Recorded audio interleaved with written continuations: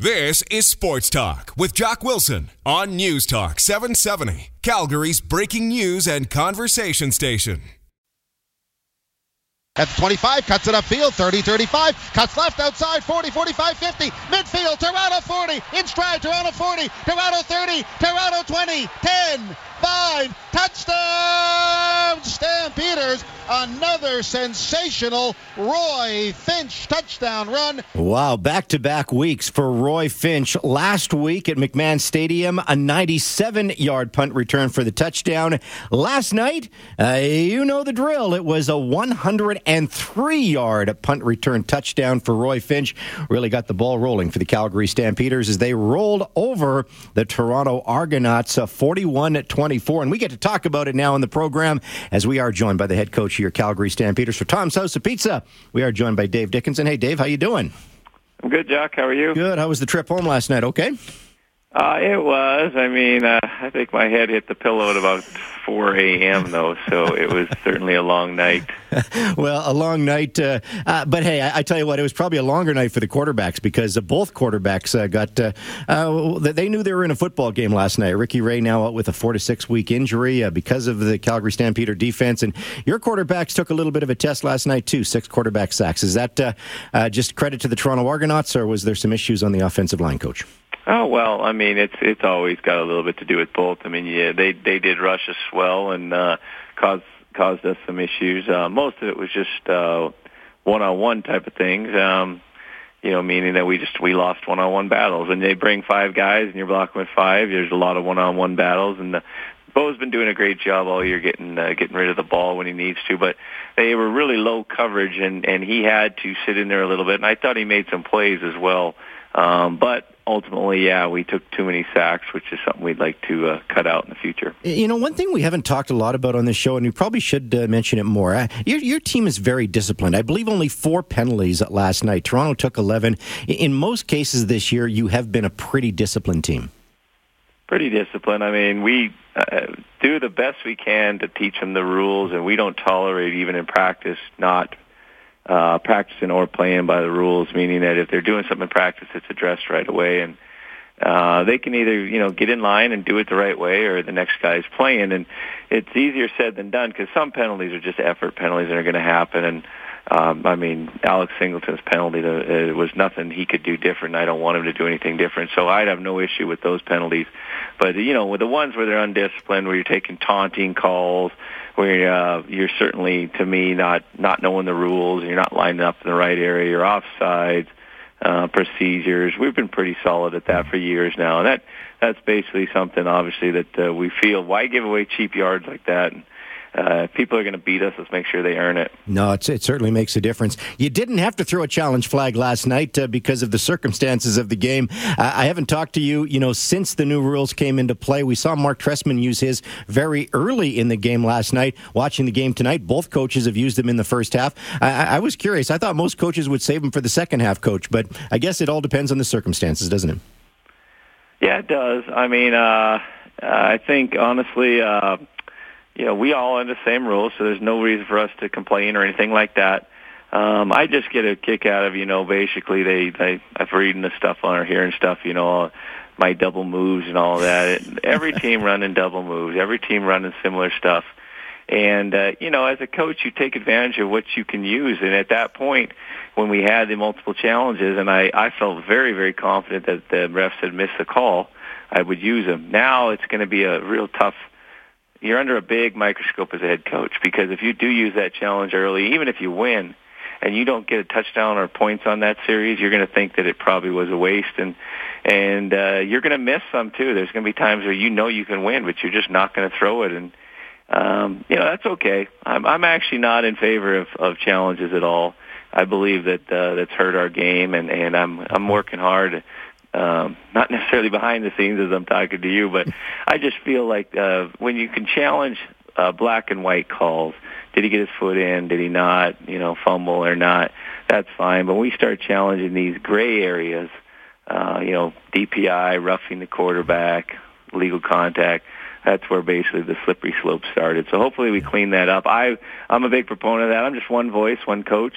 But certainly that's my opinion. Coach, what I liked about it was, the commissioner and the league listened to the fans. I think the game is great right now. We're seeing lots of scoring. We're seeing lots of competitive games. But the challenge flags were taking away a little bit from the game. And Randy Ambrosie heard it from the fans, and I'm sure you've heard it from the fans. So from that standpoint, it puts the onus back on the officials because they've got to make the calls. They can't make, let the DBs maul the receivers. I get that. So as long as they call the game properly, I think it's going to make the game better. Agreed. I agreed, and I did feel at times that the people that was hearing stuff like, well, if you think it's a bad call, fix it. Well, that's not the point of it, and so I agree. I think Randy came in and listened to the fans on that, and it goes back and forth though because the fans were kind of the reason the instant replay came in because there was missed a very, very deliberate offensive pass or defensive pass interference, and you go back to the 2015 Grey Cup, people would love an instant replay there, and yet I still think it's gray. I mean, you look at certain calls, I don't necessarily think more than 50 people believe it's either right or wrong, and those are the calls I do not want challenged. I think whatever was called in the field stays with it, and hopefully those areas are correct as well. But I think we're making a positive step. And listen, we've always wanted to listen to the fans. The CFL is a fan-driven league.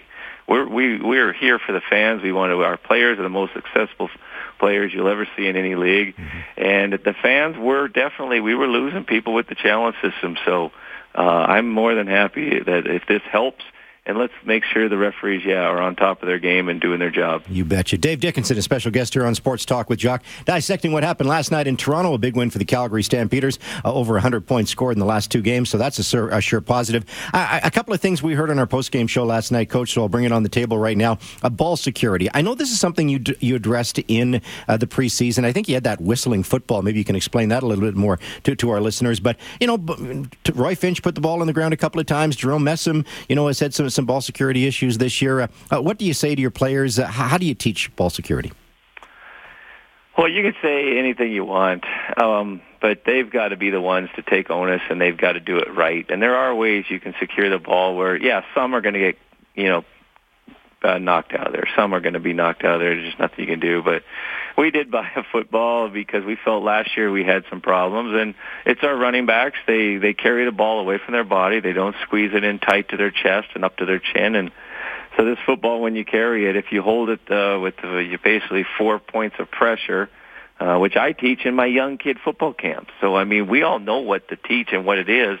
They've got to do it. The problem is when guys have been running the football for so long, doing it a certain way, and that's how they naturally run. It's almost like teaching someone to ride a bike differently or to walk differently, and it's a challenge, and we're working hard at it. But it's really, I don't believe you can necessarily get perfect at it. But they got to know that we're that situational football and where we're at. That end of the half fumble by Mess. We were basically trying to run the clock out. So those type of situations, it has to be priority one. And, we know about it, but we're not doing a good enough job correcting it. Speaking of your running game, you've got a really unique situation because Jerome Messam is a horse. And when he's on like he was last night in the first half, besides the drops, it's fantastic to watch him. And then we got to see Roy Finch in the second half a little bit. Totally different type of running back. So it does add a different dimension to the offense, doesn't it? Yeah, I mean, then we used Roy a little bit on some other plays too, but he was chalking up the yards big time in the return game, and I do feel the fresher he is, the better he is at return game, and Mess has been running well. We've always been a team that likes to have a bit of a bruiser. You go back to Kelvin Anderson, and that way was he the fastest guy, and now that no, but he churned up the yards and he always fell forward, and you go through it, all the backs we've had, and I believe Corrin was probably as good as any, but he's a bruiser, and Mess is fit in that mode, and guys after a while, like we handed the ball off second and goal in the 5. I felt very confident that we could get down at least to the 1, and I was going to go for it, and he just ran through everybody and scored. So having that strength and that strong back, something I like. Roy is more of a change-up. He's willing to stick it up inside the tackles, but he is a fairly little guy, and so ultimately I would never want to make a living of handing the ball off to him 15, 20 times inside the tackles. But a nice change-up, certainly a guy that is still good for us and gives us things to do on the roster. So I'm going to put you on the spot here. Which was a more impressive punt return? Last week's 97-yarder or last night's 103-yarder? Because his first couple of moves last night, they were just brilliant. They were. I mean, they're both really good, in fact. I mean, if you watch, and we say the same thing, the punt return game, the kick return game in the CFL is one of the highlights of our game, and you don't see that down south. You just don't. And people these punters bomb the ball down there, and the ball's in the air a long time, but they know there's a huge field awaiting them, and Roy is real impressive. Sometimes Roy, it's just the little things. Like he almost fumbled the ball going across the goal line, and he's got to make sure that just to be himself, but he's got to do the little things right, and when he does, he's as good as anybody. Well, I know it's tough because soccer, unfortunately, is the number one tenant in that building, and you saw the difference in the field turf and then the grass turf. Going into the end zone with the field turf, that is a little bit dangerous at times, isn't it, Coach? Never played on it, Jock, so I have never had the... It looked like players were slipping on it last night. Even Finch with his return, he almost got his on the seam. It looked like he got it. So anyway, I haven't played on it either. I have no idea. I like the building, though. It's a nice building. That size of stadium. I'd like to have seen more people in the stands, and all you can do is just keep plugging away on your own business, and that's for us, Calgary Stampeder business is showing up and giving a consistent effort and winning football games. But I actually like that field and love to see it packed. Hey, and I know you don't like to talk about other teams, but if you don't mind, I'll just ask you about Ricky Ray because he is a great quarterback. He's going to be a Hall of Famer in this league. Unfortunately, he does go down with a shoulder injury last night. They say it's about a 4 to 6 week injury. Hey, it was a good clean hit by Mike Kashik, and you can't take anything away from that. But I hope Ricky Ray can return soon. Yeah, I mean, listen, I've watched the games, and he's been taking a bit of a beating. And when you throw the ball 50, 55 times a game, I don't care how good you are, you're going to take a beating. And he is 38 or something like that, and he's been playing great. But our guys got after him and hit him, and at the end of it, he didn't want any more. And I like Ricky a lot as a person, too. I would a guy you'd always want on your team, and I want him back. I think he's good for the league, and he's a good player. And it was a clean hit from Cash, real good play. Mike Kashik played well, so that was a good sign for us. A kid we drafted a year ago, and we've had defensive end issues injury-wise. He showed up. He has a good motor, made a great play, tipping the ball out on a fumble, knowing the rules. So he was a guy I thought I took notice of. And, we'll see with our injuries getting better how that defensive end position plays out. But I thought Kashik was certainly played a good game. Well, the bye week comes at a real nice time. We're going to talk about that after a quick timeout. But if you don't mind, I'll just ask you quickly about Lamar Durant. It looked like the only serious injury for the Calgary Stampeders. We saw the ice pack on his knee last night. Any update on Lamar? No, we don't have anything. We're going to schedule some tests. That should have been done this afternoon. But not having a game, the results probably won't get read till tomorrow or the next day or maybe with this weekend. Sure, but certainly was unfortunate. I'm not quite sure.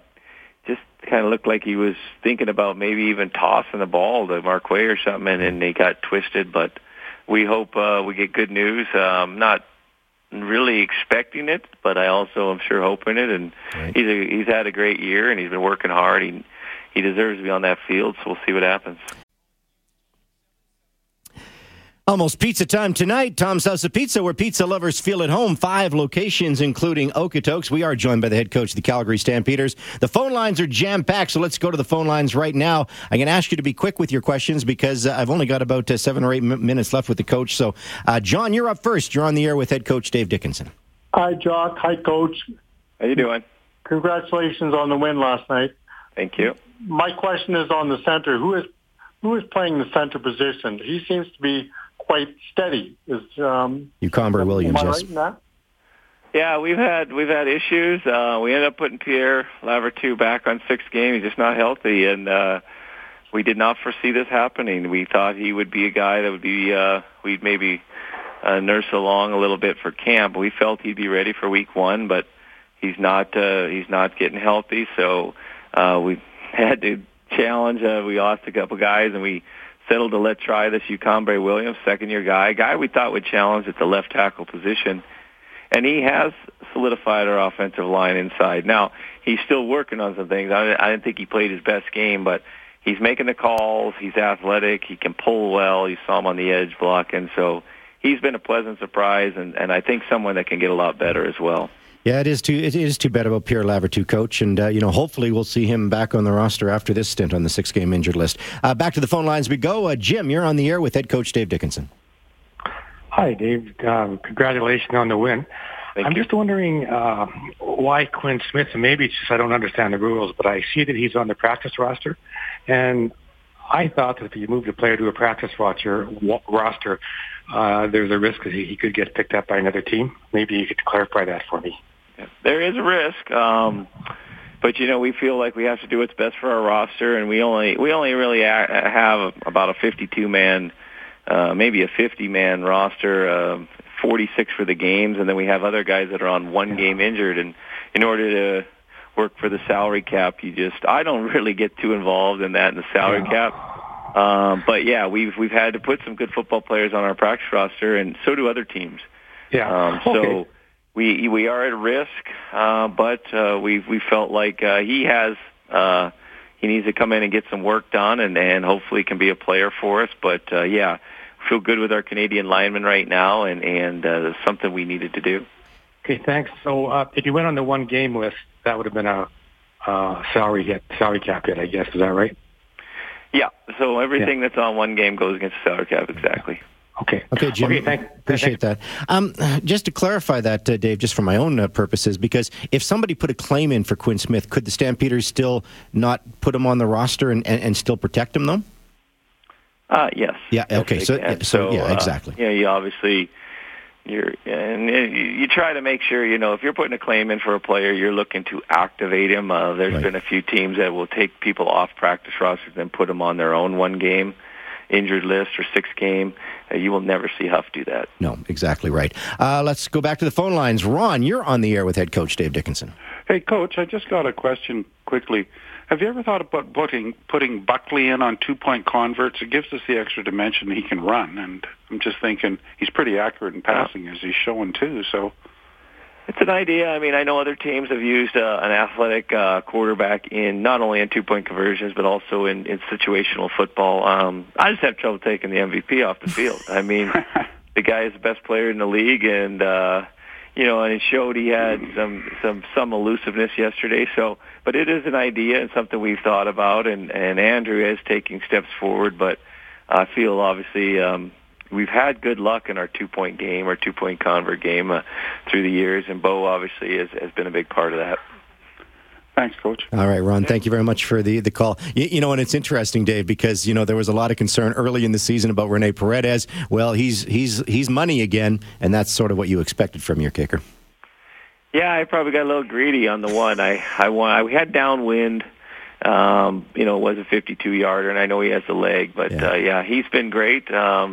He's done this, throughout the years. He does seem to be a little off early, but his part of that is we have another new holder, and we were working 2 new snappers there. So, and also I think Rene just finds a little bit of time to get in his groove, but I definitely feel like he's in his groove now. Hey, we're almost out of time, but I got to ask you, it's now a break. The team gets a break, the players have a little time off, hopefully the coaches get some time off. 7 games in, 5-1-1. Break is coming at a good time, I would think. Yeah, I liked our schedule. I did. I think we got a lot of our East Coast road trips out early here, which those can really wear you out. I like playing the West when it matters. I mean, ultimately, if you're chasing someone, you want to be playing them.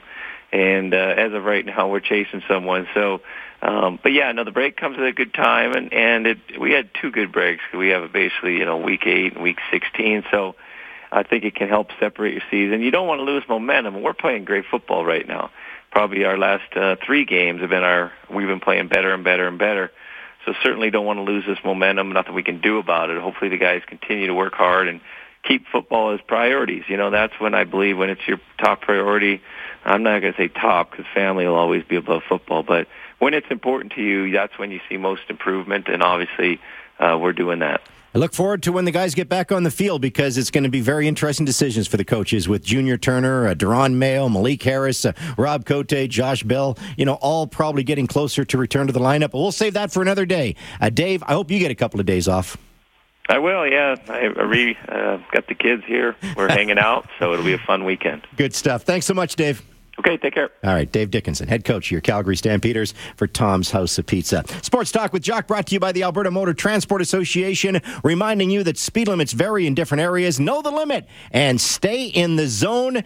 Ottawa Red Blacks have a 23-20 lead over the Winnipeg Blue Bombers. 4 minutes left to go in the third quarter as Week 7 in the Canadian Football League continues. We got to take a break for the news at the top of the hour. We're going to hook up with Lisa McGregor. Ladies' Night on Sports Talk, our daily hookup with global sports right around the corner. Sports Talk with Jock. Weekdays from 6:30 to 8 p.m. on News Talk 770 Calgary, CHQR.